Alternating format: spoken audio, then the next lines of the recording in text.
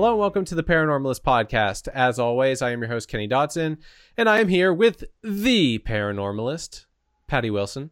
Patty. Yeah. Hello. How are you doing tonight, Kenny? Can you wait till I ask you how you're doing? Sorry. Just kidding. I'm sorry. How you doing? I'm doing just fine, Kenny. How are you tonight? Pretty good. We do this every week, at least twice a week. So. Wow, this is starting off great. We have some announcements, Patty. I'm glad to hear that. Go ahead, Kenny. Okay, so we have 2 new patrons. Yay. Thank you, patrons. We have April George, and I'm going to butcher this name horribly, and I'm so sorry in advance. It's Maya Gajol? And you can call us and tell us how to say it properly if you would like, please. And then we'll say it again. Yeah, we'll definitely say it again. Because I'm pretty sure it's one of those. But, I mean, I tried. I'm so sorry if I failed you. But anyway, thank you for becoming a member and enjoy all the extra episodes. There was another thing that I was going to comment on. I remember. In case anybody was worried about the spider bite or ant bite situation. What? It went away. Yay! I'm fine good. now. That is wonderful. And I also realized that I forgot to put in the picture of it. I was like, ant bite? Yeah, I was watching it and I was like, and I'm going to put a picture here. And then I never edited the picture in. So no one ever got to see it. So he lied to you inadvertently, but he did. It just shows my absent-mindedness because like I even was going to do it while I was editing and it still didn't happen. So that's pretty bad. There's like 6 people going, damn, I really wanted to see the picture of the bite. I really did. Did you ever see, like, I had a person I had to work with one time, and her hobby, bizarre. I mean, and it was bizarre to me. Okay. Her hobby was going online and watching videos of pimples being popped. Yeah. I know people what the hell is that love that. They think it's satisfying. I can't. I just. Like she tried to show me this pimple that was like the size of, a boil that was, being popped and stuff spewing everywhere. It was horrible. Yeah.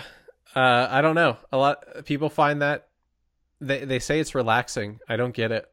And sometimes, and those are usually the people that like to do it to other people. Like, oh, you have one. Let me do it for you.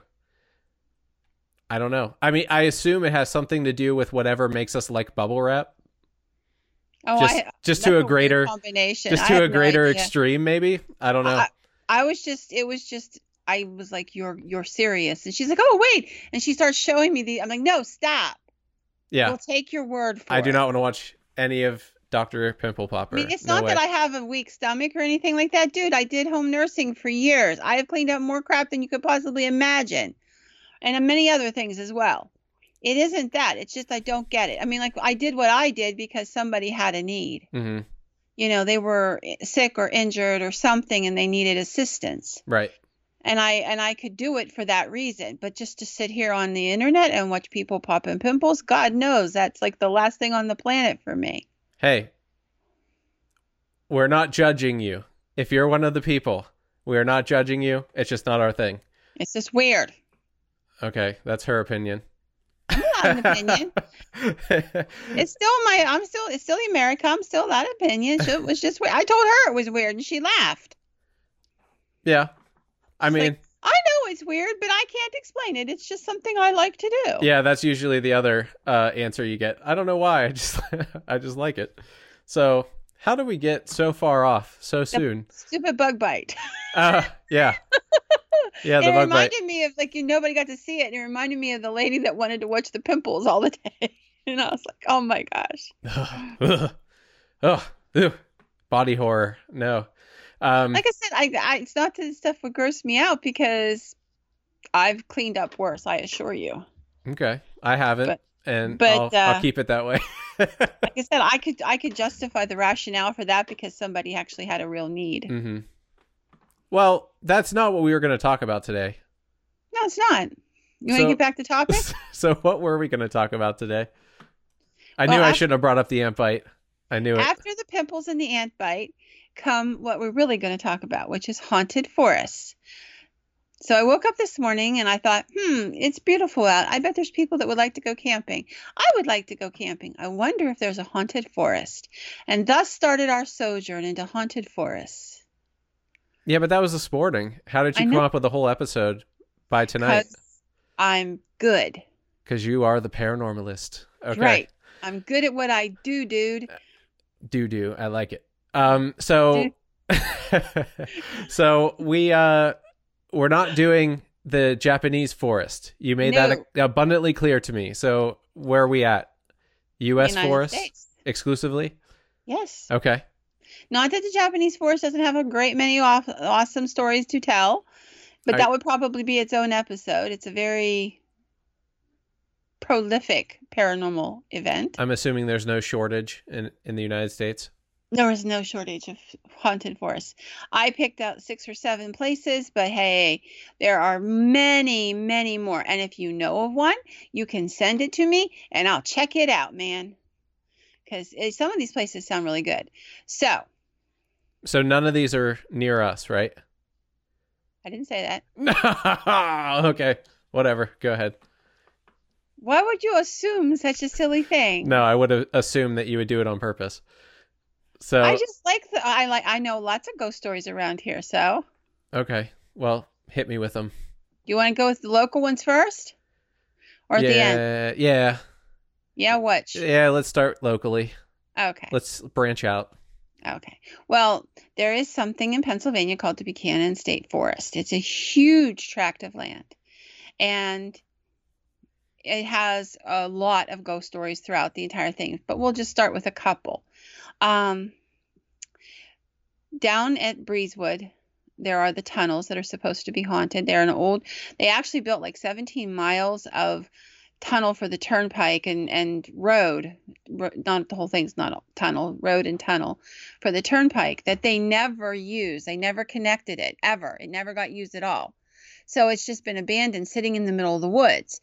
And of course, over the course of time, hunters and hikers and different people have discovered this thing. In fact, it actually became the site for shooting for an end of times kind of movie one time here in the mid 2012 or something like that. And yeah. Keep going. I think I know which one. But I'll know if I hear it, but I can't think of it off the top of my head. Because that was the least of the things. But I've had a lot of paranormal experiences in this tunnel. Supposedly when this tunnel was being built, there was a worker who fell down into the concrete wall. They had a platform and they were pouring the wall. And another man reached in trying to pull him out. And instead he overcompensated and ended up falling in too.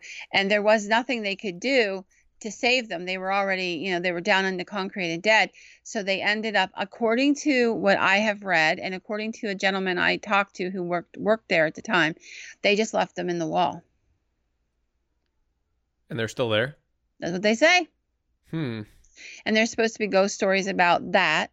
There's an old CCC camp down there that supposedly 2 German soldiers were killed at. And I've heard myriads of stories about people going through the woods, either hunting or hiking, and hearing foreign voices of 2 men talking, and they seem to follow them, but there's nobody there.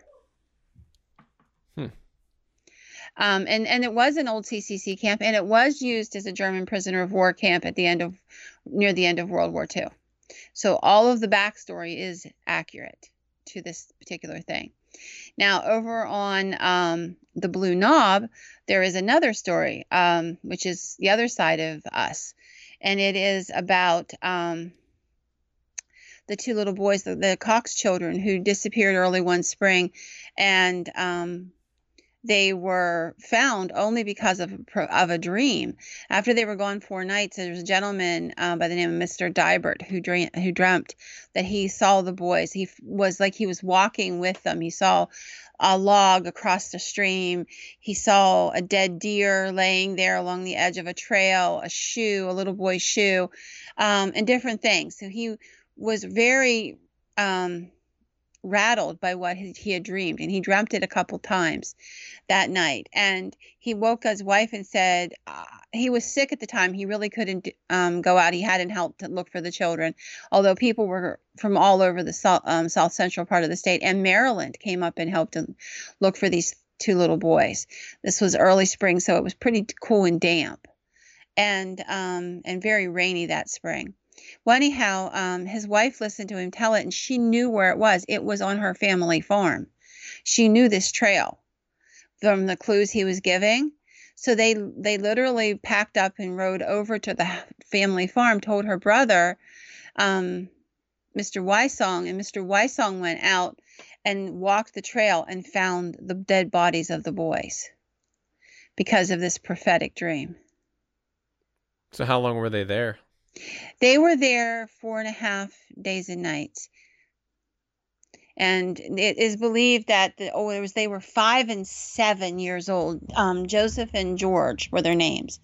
And it's believed that the older of the two boys sat and held his little brother's head while he slept, and he just basically died of exposure. So the other boy just sat there waiting until he died too, which is a hugely tragic story. They're buried up on the Blue Knob in one of the little villages up that way, in a common grave, just the two of them buried in the same casket. And there are stories about the area up there being haunted. And there was a monument up on the mountainside where they actually were found. Well, actually, I want to clarify. It's not where they were found. Originally, it was where they were found. But as people got less likely to walk, they brought the monument closer and closer to the road. So it's actually a few hundred yards, maybe a quarter mile from where it originally happened. But they had the monument there, then they moved it once, and then when they replaced the monument with a new one, they brought it even further down the mountainside. So how'd they end up on the mountainside to begin with? Well, they actually lived on that mountain, and it was early spring, kind of a cool, damp, rainy day, and their dad told his wife at breakfast that he was going squirrel hunting. At the time, the boys were little, like I said, and they were collecting squirrel tails. So they wanted to go with their dad to get the squirrel tails, and he said no because it was too cool, damp, and rainy. Well, they went out and were puttering around right outside, and when he left, they snuck off after him, but he didn't know that. They went in, and real quickly, one of the boys ran in and told Mom that they were going with Daddy. So she didn't question anything until he came home after lunch and said, was he sitting at the table? Well, where's the boys? And she's like, what do you mean, where's the boy? I was just going to ask you if you'd left them in the barn and, tell you to go get them. And he's like, I didn't have the boys. She's like, yes, you did. And that's how the whole thing starts. And so he goes out looking for a few minutes, realizes that he's not going to get anywhere. He rides into town and tells them the boys are missing on the mountainside. And so they kind of sound the alarm. And within 12 hours, literally, people were coming from 50, 60 miles away to comb that mountain. But they all made one fatal mistake. Because the creeks were so high that spring with the melt off and everything, they thought the boys couldn't cross the creeks, but the boys found a spot where there was a log across, and they walked across. And nobody saw it, nobody thought about it. So they hunted for days, but they hunted on the wrong side of the creek. And the boys were actually at a different spot. Mm. And actually the table from the Cox family kitchen is in the museum over here at the fort. Oh. It's in the back room of the fort. But it's supposedly haunted by the ghosts of those two children. And I assume a lot of people have said so. There have been stories, and it's not one of those places where everybody that goes there comes back and tells a ghost story. But every so often, there'll be a person who will tell a story. It's one of those. I wonder if they're lost, or if they're why they're sticking around. I don't know. I don't know what the answer to that would be. Then, I could go on and on. Literally, the Buchanan State Forest there's a woman who was murdered down below Chambersburg at part of the forest back down in there along the Appalachian Trail. There's, of course, ghost stories galore down around the Gettysburg part of the forest. So there's just a lot of ghost stories in the Buchanan State Forest, and it goes on and on and on. Holy cow! How big is this forest? I feel like I should know this. Huge. I should know this. This is huge. It's. I mean, when we say state forest, we're talking thousands of acres of land, and it spans several counties. It's crazy how much land there is in Pennsylvania where nobody is. It's. I mean, Just like, at all. see, I always hear these people say, "Oh, you know, the earth can't support any more people, and you know, and it's too crowded." And I'm like, dude, have you ever flown across this country? I mean, there's one forest we're going to talk about that was over 1 million acres in just one forest for one state forest, and that's one state forest in an entire state full of forests. Yeah, if I remember, I'll put in that dark, you know, what it looks like at night, what the United States looks like at night. I put that in for the patron episode, so maybe I can put it in here. Yeah, I mean, it's amazing how much there's land that probably no person has walked on in 1,000 years. Yeah, the middle, right? And, Middle of the well, forest. I mean, in the mountains and what have you, there's places that people just don't go. It's too far up. It's too far back. It's too many hundreds of miles of walking. Mm-hmm. And I'm not even counting Alaska, which is another entirely amazing tract of forests up there with their own sets of stories and stuff. So, I mean, you're looking, and of course, Hawaii has its own. The Southwest is like a big black hole for most of it. That gets dark at nighttime. It's just amazing the amount of land. And in Canada is the same way. I'm sure South America is the same way. I haven't seen it, but I can pretty much guarantee you it's the same way. And probably most places. Yeah, you were saying, and when you said this, it made me go, huh? I never thought about it. Like, people only go about 5 to 10 miles into the woods. They say even hunters will only go less than 5 because if you have to carry a deer out 3 miles, right, that's a hell of a hike, baby. Yeah, and you're carrying a 120-pound deer on your shoulders. Right, and you feel like you hiked for a long time, but yeah, there's so much beyond where you stop. It's kind of like we talked about the caves. Like, you go down in caves, and then there's that roped off part where it's cut off, and you're like, "What's down there?" and everyone's like, "I don't know." Nobody knows. Yeah, no, and if you think about it, it's true. Most people never go more than 5. Even though they sound like great hikers. I walked for 15 miles. Well, that's probably 7.5, 8 miles in and 7.5, 8 miles out. Mm-hmm. You really didn't go that far into the forest. If there's not a road cut into it somewhere, most people won't go. Right, especially now. That's interesting. Oh, and speaking of the road. That's the name of the movie. That's the name of the movie, yeah. I thought that's what it was, but I wanted to look it up. Yeah. They shot part of it up there in that at the tunnels because it's so desolate. Mm-hmm. And it looks the part. Well, did you say you had experiences in the tunnel itself? Did you have a personal experience? We as a group, we've had a couple personal experiences as a group. Okay. There was a year we went up there. You cannot go into the tunnel. Had these doors that you could go up inside of it, and like there were service areas and stuff back up in there. And until recently, the doors were still available and you could climb up inside the tunnels, but they welded the doors shut because of vandals and crazy teenagers and Satanists with axes. You know what I'm saying? Because there were some pretty creepy things. About 8 years ago, my group and I went up there to walk the tunnels, and 3 of the men, one of whom was a police officer, went in and were kind of checking it out to make sure it was safe. And they went up in there to make sure there were no vandals or homeless people, things like that could harm somebody, Mm-hmm. And the police officer came out and he took me aside and he said, "You need to go back down," because we didn't have any cell service. "Go back down to where there's cell service and you need to call the state police. There is a shower curtain up here and rope, and there's blood all over it. And I don't know if it's human blood or what it is, but there's something all over it and we need to let the police know." So I hoofed it back down, got in my car, drove to where I could find cell service, met the police officer and took him up to where this other police officer was waiting for him and had kind of secured the scene and made everybody else go back and sit in their cars. And, I've never heard what happened, but that was kind of a creepy experience. Something happened there. Yeah, kind of. And my definition of creepy is not everybody's. I know, Okay. but like, I wouldn't walk. I mean, I always thought like, oh, a long, super dark tunnel. I didn't even know it was haunted. I just knew it existed, and I was like, I just wouldn't want to go in there for such a purpose. A lot of people walk in there and just walk it, just to walk it. Yeah. Because you get to the middle, you really can't see much daylight on either side. Right. And it's creepy, and they like the idea. But there are a lot of crazy stuff up there. There's over the years, I've bumped into homeless people. The National Guard was using it for some sort of training exercise. I mean, all kinds of stuff. Motorcyclists.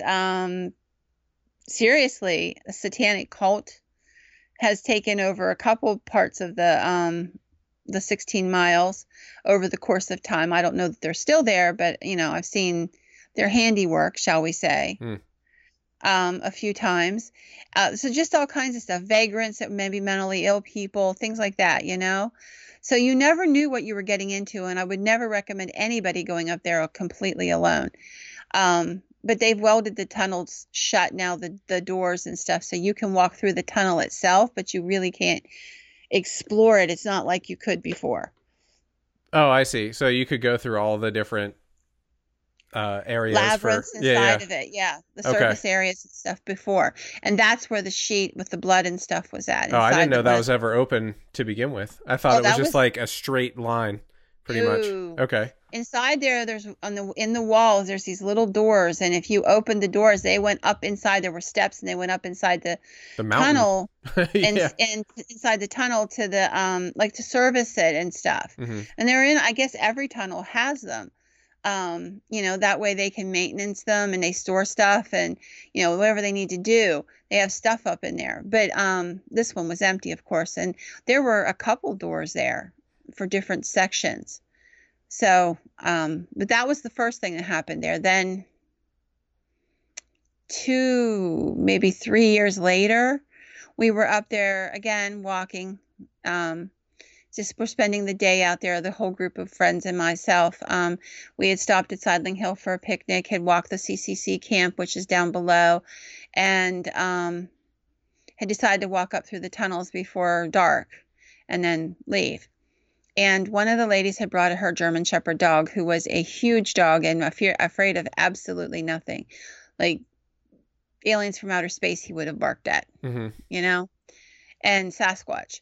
So anyway, we're walking along, and I was in a different part of the tunnel at the time. So whenever this happened, they radioed me, and I came running. And she's walking along with her dog, one of our friends in front and 2 of our friends behind her. And all of a sudden, according to all of them, something pushed between the 2 friends behind her, knocked the one towards the wall, the other one almost over, and pushed her and did knock her over. The dog was growling and snarling at something nobody could see, and then flew past the lady in the front, and she felt the thing hit her as it went by, but there was nothing there. It was daylight. And it actually, the lady that fell, the one that had the dog, she ended up breaking her wrist. Eesh. So after that, we just were like, that's it. Too many bad things. We're not coming back here again. Yeah. Well, that's a bummer, because it sounded like it would have been a cool place. It was a cool place, but and now there's actually tiles that fall from the ceiling because it's not been managed or maintained since it was built. So it's dangerous. It's just dangerous. I would highly recommend people not go there because, like I said, there's just way too many things that could happen to you there, including tiles coming off the roof and just dropping randomly. Because we actually have talked to people who've had that experience. They were walking through, and right behind them or right in front of them, a tile crashed, and they were like, I was only like 4 feet from it or 2 feet from it or whatever. I mean, that goes for a lot of abandoned places, right? Like, you gotta be super careful. I'm a big fan of the concept of urban exploring. I think it's really cool, and I like to see. But I think that, hopefully they're very cautious about what they're doing, and they make sure that they do it in a safe manner, because all kinds of crazy stuff, from weakened floors Yeah. to rotting supports to animal predation. You can go into an old abandoned house and not realize that there's badgers or coons or something living in the house, and that they might come out and bite you because they're trying to, they've got them pinned in a corner. You don't know that, but they do. Right. So there's all kinds of crazy stuff that could happen. I knew a fellow one time who was doing that, and he didn't realize a black bear was living in the basement of this old abandoned house. Walked right into the area where it was at, went out faster than he came in. Well, at least he was okay. He was okay. He But was that, I was scared gonna half say to that. I death. was gonna say, or a bear. That'd be scarier than a raccoon for sure. Yeah. Like, he just was poking around in the basement, figuring that was a safe level because you didn't have to worry about the floors caving in or Mhm. anything. And came around the side, and the bear had decided to use this old furnace that was laying on its side as kind of a cave. And he let him know he was in its territory. Jeez. All right. Well, be careful out there, urban yeah. explorers. And anywhere you're where the wild animals are, they play by their own set of rules. Mm-hmm. So let's start with another place. Let's go down to southern Florida, to Ocala Forest. This is a national forest that was created in 1908, and it was used, the land where the forest is now. Of course, land has a history that goes way beyond the people who own it currently, which is, of course, the government right now. The Seminole Indians and African Americans, both during the years of slavery and afterward, spent a lot of time living in that area. There were, a lot of people that lived alone or in small groupings in those woods. But in the 1960s, the area was taken over by some violent gangs and cults. I mean, it sounds crazy, but they found the remnants of things like bones and burned things, and pentagrams and spray painted and stuff like that. So they know that there were hangings, people that were hung there, and ritual sacrifices that were found there. And the police were called by hikers who were horrified by what they saw. And so they know that this happened. There was even a area there that was kind of a body dump for some of the local gangs in the city nearby. So they would kill people and dump them out in the woods, figuring that, if they weren't found too soon, time and the animal deprivations would take care of everything for them and get rid of any kind of clues. And they were probably pretty right. So that's like the Florida's version of the Texas killing fields? Yeah, basically. the same. And there's a place out in western Pennsylvania that had the same reputation. People from Cleveland, Ohio. There were people, the gangs and gangsters, and even a serial killer from Cleveland, Ohio, who would dump bodies out in this place in western Pennsylvania. So it was a killing field. Yeah, it was a place where they weren't killed there. They were killed elsewhere and dumped there. Right. Now, I don't know if obviously some of these people were killed there if they were hung there. And animal and human sacrifices were made in that spot. So there was a lot of stuff there. There's an area there called the Muddy River. And in that area, people have claimed that invisible hands, you're walking along the riverbank, you're kind of checking it out, and all of a sudden, this pair of hands that are invisible, you don't see them, you can just feel them, will come around your neck and start squeezing you like they're trying to choke you out. Well, that's no good. No, I mean, it's a ghost story. Sometimes they're not pleasant, And there's another area where a white misty figure has been seen. And it's not too far from the river, but what they describe it as it looks like a person. I mean, it's not got the definition of whether it's even male or female, but it's human shaped, white figure. And it just kind of comes out of nowhere. And people have seen bodies hanging in the forest there in that same area. And when they call they run out and call the police, and the police come and there's nothing there. Or they'll go running down the road, stop to look to make sure that they saw what they saw before they call the cops, and there's nothing there. And obviously, if you've only run a little ways down the road, nobody had time to come up and unhook the fake body that they planted there just to scare Right. people. You know what I'm Yeah, saying? yeah. So it's not that. And then there's an area called the Kerr City on Lake Kerr. It's kind of Kerr City's a kind of a ghost town. Basically, it was one of those boom towns that came up almost out of nowhere overnight. And then as the industry left, the town died very quickly. But before the town died, there was a series of murders there that have never been solved. And it's believed that some of the victims of these murders might still haunt that area. Now, most of the town is gone. I mean, even the ruins are gone because there was a religious cult that settled in that area and kind of squatted in that abandoned town. And either on purpose or by accident, depending on who you talk to, they caught the town on fire and burned most of it down. So, I mean, it could have been an accident. You could easily see them knocking over a kerosene lamp or a fire getting out of control or something. Until I have better evidence, I would have to say you have to assume it might have been an accident. Yeah, well, if the town is dead, I mean, it's not like they have a fire department or anything like that. Well, that's what I'm saying. And, you know, and if they were living there in this place without electricity, I'm sure that they had fires for cooking and candles and stuff for lighting. Mm-hmm. And it's just as easy to assume that something accidentally got knocked over or whatever, and it's old dry wood and poof, you know, it's gone. But there's and where the town was at, there's people who've like hiked back there looking for the ruins and stuff, and they report things like cold spots, apparitions, the sound of voices in the town, and almost like the sound of a town, like the hubbub of a town with people talking, dogs barking, you know, vehicles going by, the whole 9 yards. But there's nothing there to see, just the sounds. And just in case that's not enough to whet your appetite to go to Ocala, that is also a place where the skunk ape is seen all the time. That's where my favorite band is from, too. Is it? A Day to Remember. Yeah. They're from Ocala. Ocala? Mm-hmm. So anyway, that place has a great deal to offer if you're interested in any kind of weird paranormal thing and you want to go out and check it out. The forests down that way are very haunted and they have a long reputation. Now, you have to do a little more in-depth research. If I was going to go investigate, I would definitely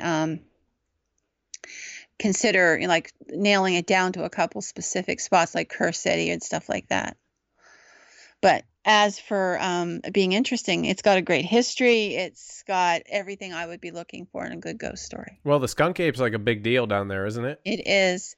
Is that basically a Sasquatch that just is it? Why they call it a skunk ape? Because it smells so badly. It has a musky scent. Which, you know, if you think about it, if it's male or if it's the male of a species, any male of any species has a strong musky scent. And if it's not obviously not bathing every day and what have you, that scent's going to get pretty raunchy and rank. You've ever been around a person who didn't bother to bath 3 or 4 days in the summer, you'll know what I'm talking about. Imagine never bathing at all in an entire lifetime. So they stink. How big are they? Are they actual, like, are they basically a Sasquatch or? Yeah. Okay. Size-wise, they're basically a Sasquatch. They have some distinct features that make them separate. That's why they're separated out, you know, from just lumping them in as a regular Sasquatch. But overall, yeah, if I were trying to explain it to somebody, I would say a stinky Sasquatch. Okie dokie. Well, there you go, Ocala and surrounding area. And home to stinky Sasquatches as well. There's something you want to put in your tourist brochures. I smelled the Sasquatch. That'd be a good t-shirt. I smelled the skunk apes. Yeah. Or you have a little skunk with holding his nose going, I smelled the skunk apes, you know. Scaring the skunks off. That's right. All right, well, skunks can't stand it. Where are we going next on our tour? To Morgan Monroe State Forest in Indiana. Okay. This is, I mean, legitly, this is something that I've always been interested in. I wrote that book called Pennsylvania's Lost Treasure. So, you know, I like treasure hunting and gold and all this stuff. So this is one of these places where you can actually really still pan for gold.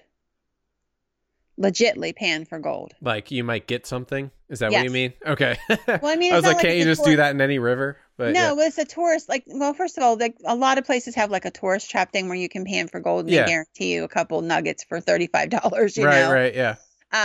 This is no. You can just go out in the wilderness and pan for gold, and you have a shot at it, for real. That's cool. Yeah, I thought so too. I mean, I think that would be kind of nice. So in about 1929, the government began to buy up the land around what's now Monroe, Morgan Monroe State Forest, and because it was had been logged out really badly by that point. So the advent of the CCC camps, which were the Civilian Conservation Corps, started at the end of the 1929 Depression, the Great Depression, as we call it. So they decided they were going to, one of the tasks for the CCC boys was that they were going to replant this forest that had been deforested. So that's one of the things they did. And they went ahead and kind of rebuilt it and cut trails and paths, which we still use to this day. I mean, a lot of our state forests were created that way. People don't realize it, but a lot of that was done by the CCC camps that were all over the country in the 1930s. That's cool. And to think how before that they just didn't exist. Yeah, it was just wilderness land. And then, the reclamation project started, and basically the concept was that if you were going to get welfare, you needed to earn it. So if a family was getting welfare and they had a boy that was like 15 to 19 years old, they would go and work at the CCC camps, and the money would go back to their family other than a stipend. And the CCC camps provided them with food and clothing and shelter and education. They would be given a trade that whenever they left the CCC camps, they could take into their lives and make a living at. Which I thought now we can go into the woods. That's cool. Yeah, and they cut the fire breaks, the fire roads, the trails and stuff through, and they replanted. They used built retaining walls to keep like sides of mountains and hills from shifting, all kinds of stuff like that. And by the time they left, they were able to be, architects. They could be surveyors. They could be engineers. They learned really good trades. That's cool. But what were we talking about? Well, we're talking about how this park came to be. Oh, that's right. Okay. So after all the CCC camp people left, then unfortunately, as what always happens, somebody comes and tries to ruin it. So there were a series of murder people found there that were badly tortured in one of the areas. After that, the story started about people feeling an evil presence in this one area, as though something's watching you. And if you've ever been in a place where you have felt that hackles on the back of your neck and you keep kind of going like this and there's nothing there, but there's something there, you know what they're talking about. And it happens all the time in this one area. They talk about an evil presence, about something that doesn't want them there. And they feel like they're being pushed to leave, to get out of the way. There is an area back there called Draper's Cabin. Now, Draper built a cabin about 130 years ago now. And he had a little stone mill back there powered by a creek. And he basically ground grain, corn and wheat and what have you, for a lot of the local folks. And there are stories that it's haunted back there, that there was a murder at Draper Cabin, and that depending on who tells the story, that the murderer is out there stalking the woods, and that's the evil presence that people feel. Other people say that the victim haunts the cabin area. And I've read stories about screams coming out of the trees, as though something, literally, that's how they put it, screams coming out of the trees. The sound of something being dragged, footsteps, moans, thumping, and it seems to come either from the cabin or just outside of the cabin. And there are stories that people can't stay the night at the cabin. You can actually rent the cabin. It's been refurbished, from what I understand, as part of the park. And you can rent it. But a lot of people say it's just really, really badly haunted and people don't stay very long. Why did they renovate it then? Well, because it's a historic cabin, so they were looking at it from the tourist dollar. Oh, yeah. Well, if they don't stay long, that doesn't help.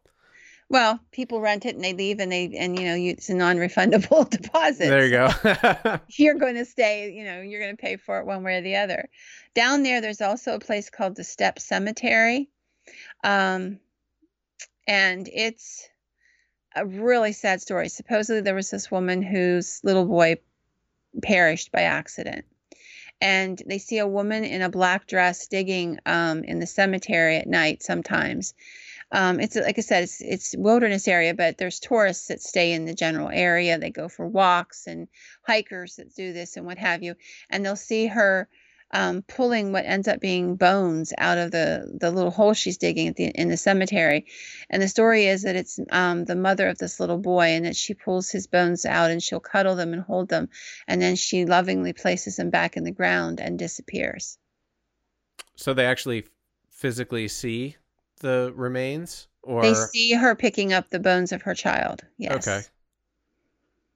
And you can imagine how horrifying it is to be standing in this old cemetery, at the edge of this old cemetery, and see this lady in a long black dress digging, and you're like, what the hell?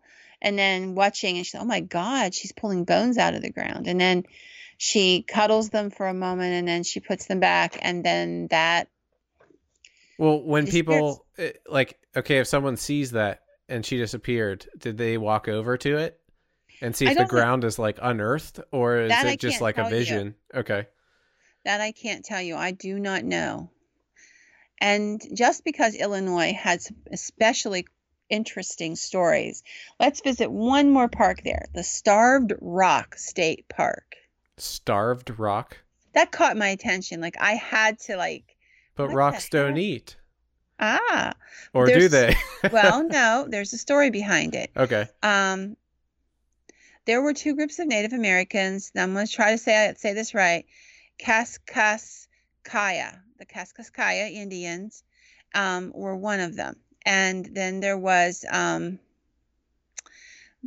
the Iliwan, I think is how you would pronounce it, Indians, or where they got the word Illinois from, okay? Mm-hmm. According to the lore, the Illinois Indians were trapped by the Kaskaswans at this rock. Now, when we think rock, we think a little rock. This thing is like huge. It's like a waterfall and all of this stuff. And they were trapped there. And if you get a chance to look it up, it's gorgeous. And so anyhow, Starved Rock is the area where these people were. They ended up starving to death there. Oh. The other Indians just kind of waited them out and let them starve to death. I wonder why they would name it after that instead of something different. I don't know. I mean, maybe people just told the story of the Starved Rock, This is the rock where the people starved, and tell the old story. But that's the story behind it. If you're going to look at parts of this park, the one I would look at was St. Louis Canyon Waterfall. It is phenomenal. Like, I want to go. You know what this looks like to me? Watkins Glen. Have you ever been there? Yeah. Where you go and you're like covered with the walls are on the side and you see waterfalls as you go. Looks like a similar thing. That's pretty. It's beautiful, isn't it? Yeah.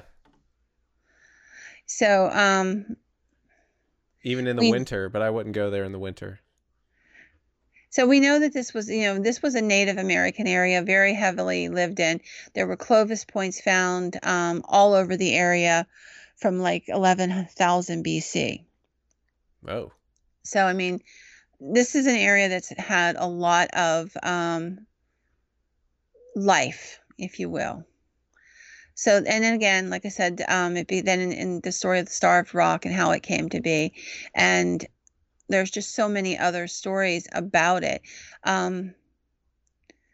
So there's a place there called the Corbin Farm that has, and then there's the Hotel Plaza site, which is, there's a Hotel Plaza there, obviously, and they have found artifacts under and around all of this. Little Beaver site, Shaky Shelter, other sites that are there.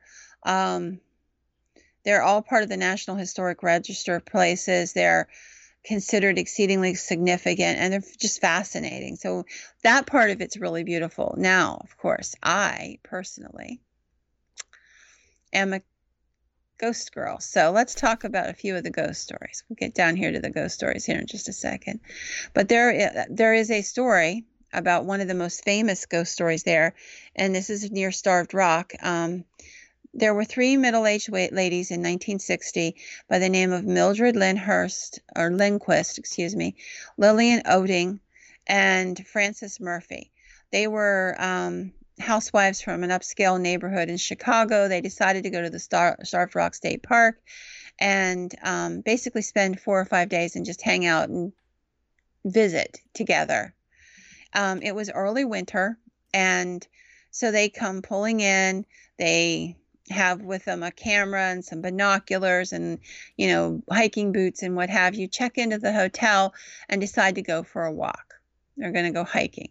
So we know they were appropriately dressed. It was a little bit of snow on the ground. They had their boots and heavy coats and the whole 9 yards, and everything seemed to be just fine. That night, Mr. Oding called for his wife, and she wasn't there. And the guy at the desk said that they were out for the evening, and he would let them know. Well, the next morning, Mr. Oding called again, and the guy that answered the phone at the desk said, "Oh, I've just seen them. They were at breakfast. They just stepped out. They're fine. I'll give them the message." Well, Tuesday morning, this is like over 24 hours after they got there. Now we're pushing 36 hours. He again asks, and nothing. That night, there's a horrible snowstorm that hits the St. Louis Canyon area, which is where they're at.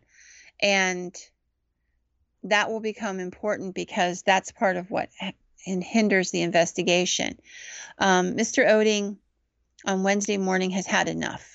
He keeps calling and they keep telling him his wife is out, she's busy, whatever, and he's not buying it. So he has a friend who's high up in the law enforcement, so he decides he's going to talk to him. He calls him, and the state calls made to the attorney general of the state, and within literally a couple hours, there's an investigation opened.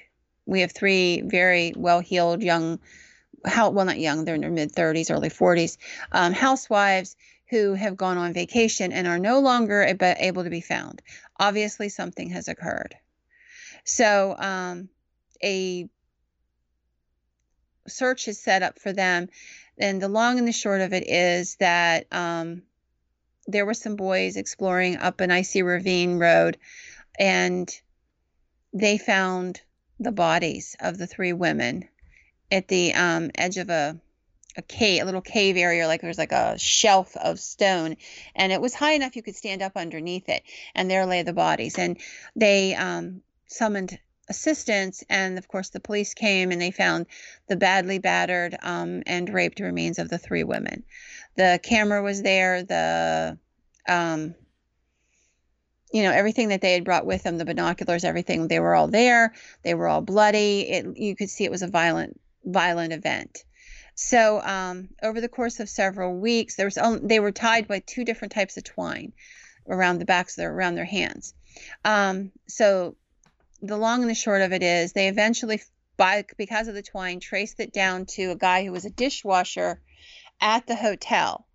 And he had quit his job a couple days after the bodies were found, and said he had going to business with somebody, with a relative. I think it was father or father-in-law.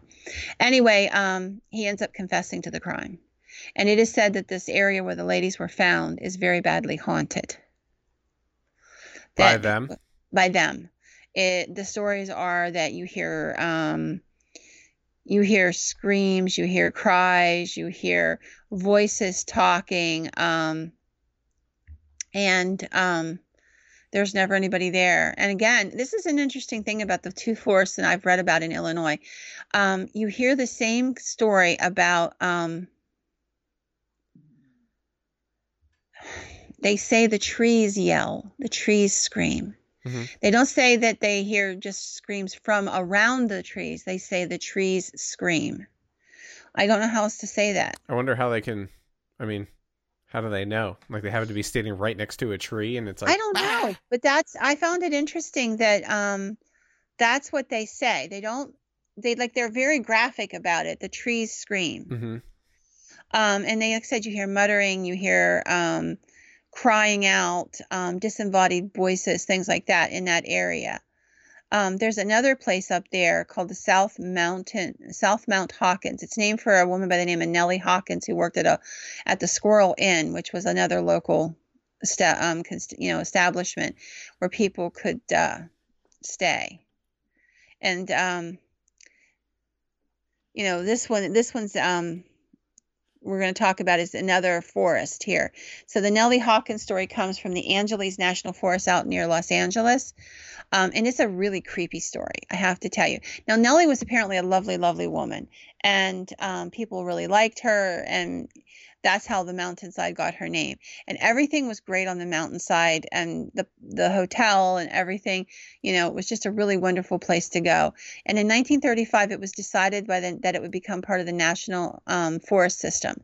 So Angeles Forest began to be protected, and one of the things they did is they built a tower there for wildfires, to keep an eye out for wildfires.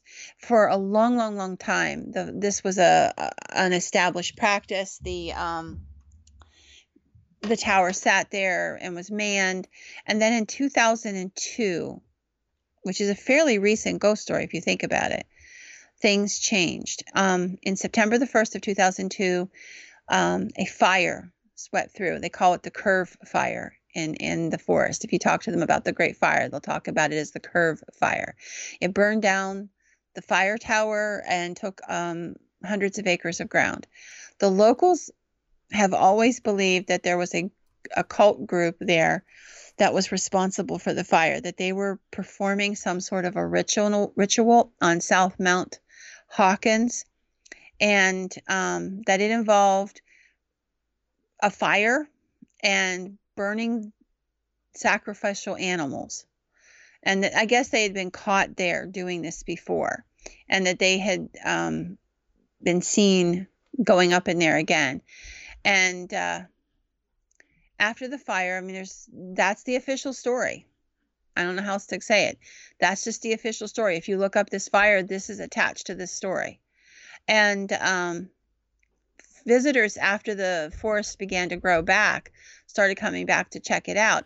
They would see animal spirits roaming around, and it was mostly visitors at the beginning, so people thought they were just imagining things. They would describe these animals with either hard flesh or rotting flesh, and when the animals would look at them, they had black holes for eyes. Very creepy, so negative. Like basically what you'd think of a zombie, but for animals? I didn't think of it as a zombie, but I guess you could see it that way. If they're not see-through, like you can't go, oh, it's a ghost, you know what I mean? These have masks, yeah, whatever they are. So it's like they rose back up or something. And at first, like I said, the local people thought it was a bunch of hooey, and then some of them started to see it. At which point they sort of changed their tune. And it's still seen. These animals are still seen. They're birds, rabbits, cats, all kinds of wild animals, but mostly the birds, rabbits, and cats. Sounds like Pet Cemetery. And they're seen there. Like I said, and the stories are either that they are hardened over, almost like a shell, or that they have rotted flesh. And it's just kind of a creepy. And people believe that there's also these shadow figures that are now seen there. And it's weird. Like they say that the animals walk with stiff, jagged movements, and and I'm going to read this because I can't say it better. At night, their shrieks are cascade over the mountains and through the forest. Their unearthly cries can be heard by nearby houses, and they keep the children up at night. And then it talks about shadowy figures being seen amongst the trees. Spiritualists are convinced that occult practitioners opened a portal of some sort at this juncture, and negative entities flow through. Mount Hawkins, huh? Mm-hmm. In the Angeles State Forest. How close is that to LA? Very close, from what I understand. I'm shocked that I never went there. Let me see. Oh, okay. It's not that far, is it? No. Northeast. Mm-hmm. Yeah, I never really made it up that way. Well, that's why you didn't go there. I guess I knew not to go there. You instinctually knew, is that what you're saying? I don't know. I didn't know it existed, but yeah, now that's why. Yeah. That's what my animal instincts knew it. Yeah, right. Anyway. So, was that the last one? That is our last one for tonight. There are at least a dozen more that I could tell. But maybe if folks like them and they want to respond and let us know what they think, I will pass on 5 or 6 more haunted forests for them to camp in. Or avoid. No. One You of those two camp in them things. and then you add a ghost story to the... Oh, you get an experience and then you add the ghost story. See, I'm a person, like, I would go and spend the night in these forests because I would want to know. Mm-hmm. I want to know more than I'm afraid. By far. I would drag Dorsey and a few other people along with me, but yep, I would go. Well, there you go, Parapeep. There's your chance. You can have a ghostly experience too and support a state or national park while you're at it. Oh, well, see, I'm for that. See? Conservation is the way to be. No. Stop it. Well, okay. Now I'm going to look up where they all are in Pennsylvania and just not go there. You'll just have to sit in your house then. I know, it's all forest here. What are we going to do? There's people in trees and there's all kinds of stuff. That's right. What do we have? Talk to you and all kinds of things. Yeah, the trees that talk. We have rocks that sound like bells. Like, what's going on here? I love Pennsylvania. And we can tell you 1,000 other great things about Pennsylvania, but we do have rocks that sound like bells. Which is cool. It is. So, what orders of business do we have? Business? Business? Do we have any business? I can't talk. I know. Business? Do we have any business? I don't know. I can't do it. Yes, we do. If you like this episode and you want to see more good ones, more that you can't see on this Facebook page, YouTube page, listen to on whatever you're listening to, Anchor, Spotify, we're everywhere. So if you want to check us out on any of those, do that. We have a link to our link tree on our website.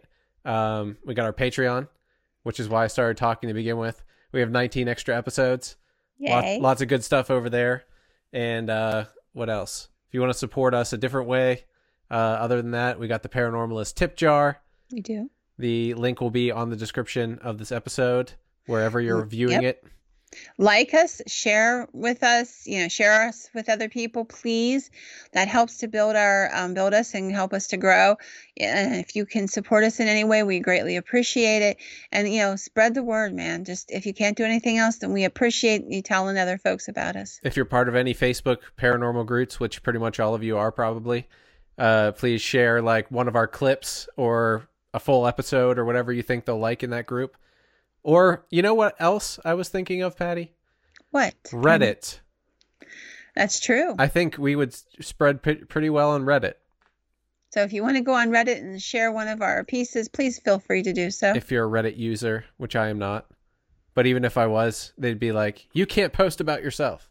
That's like a big no-no, I think, in the Reddit community. So can my kids post? Because they listen to Reddit. Hey, yeah. If anyone can post anything of ours. Except us, we can't post about ourselves. Pretty much. That's usually the rules. So if you do any of that stuff, if you like any of that stuff, if you want more, that's how you get it. Yep. So I think that's it. That's it. So good night. Good night, Parapeeps, and we will see you later. Good night.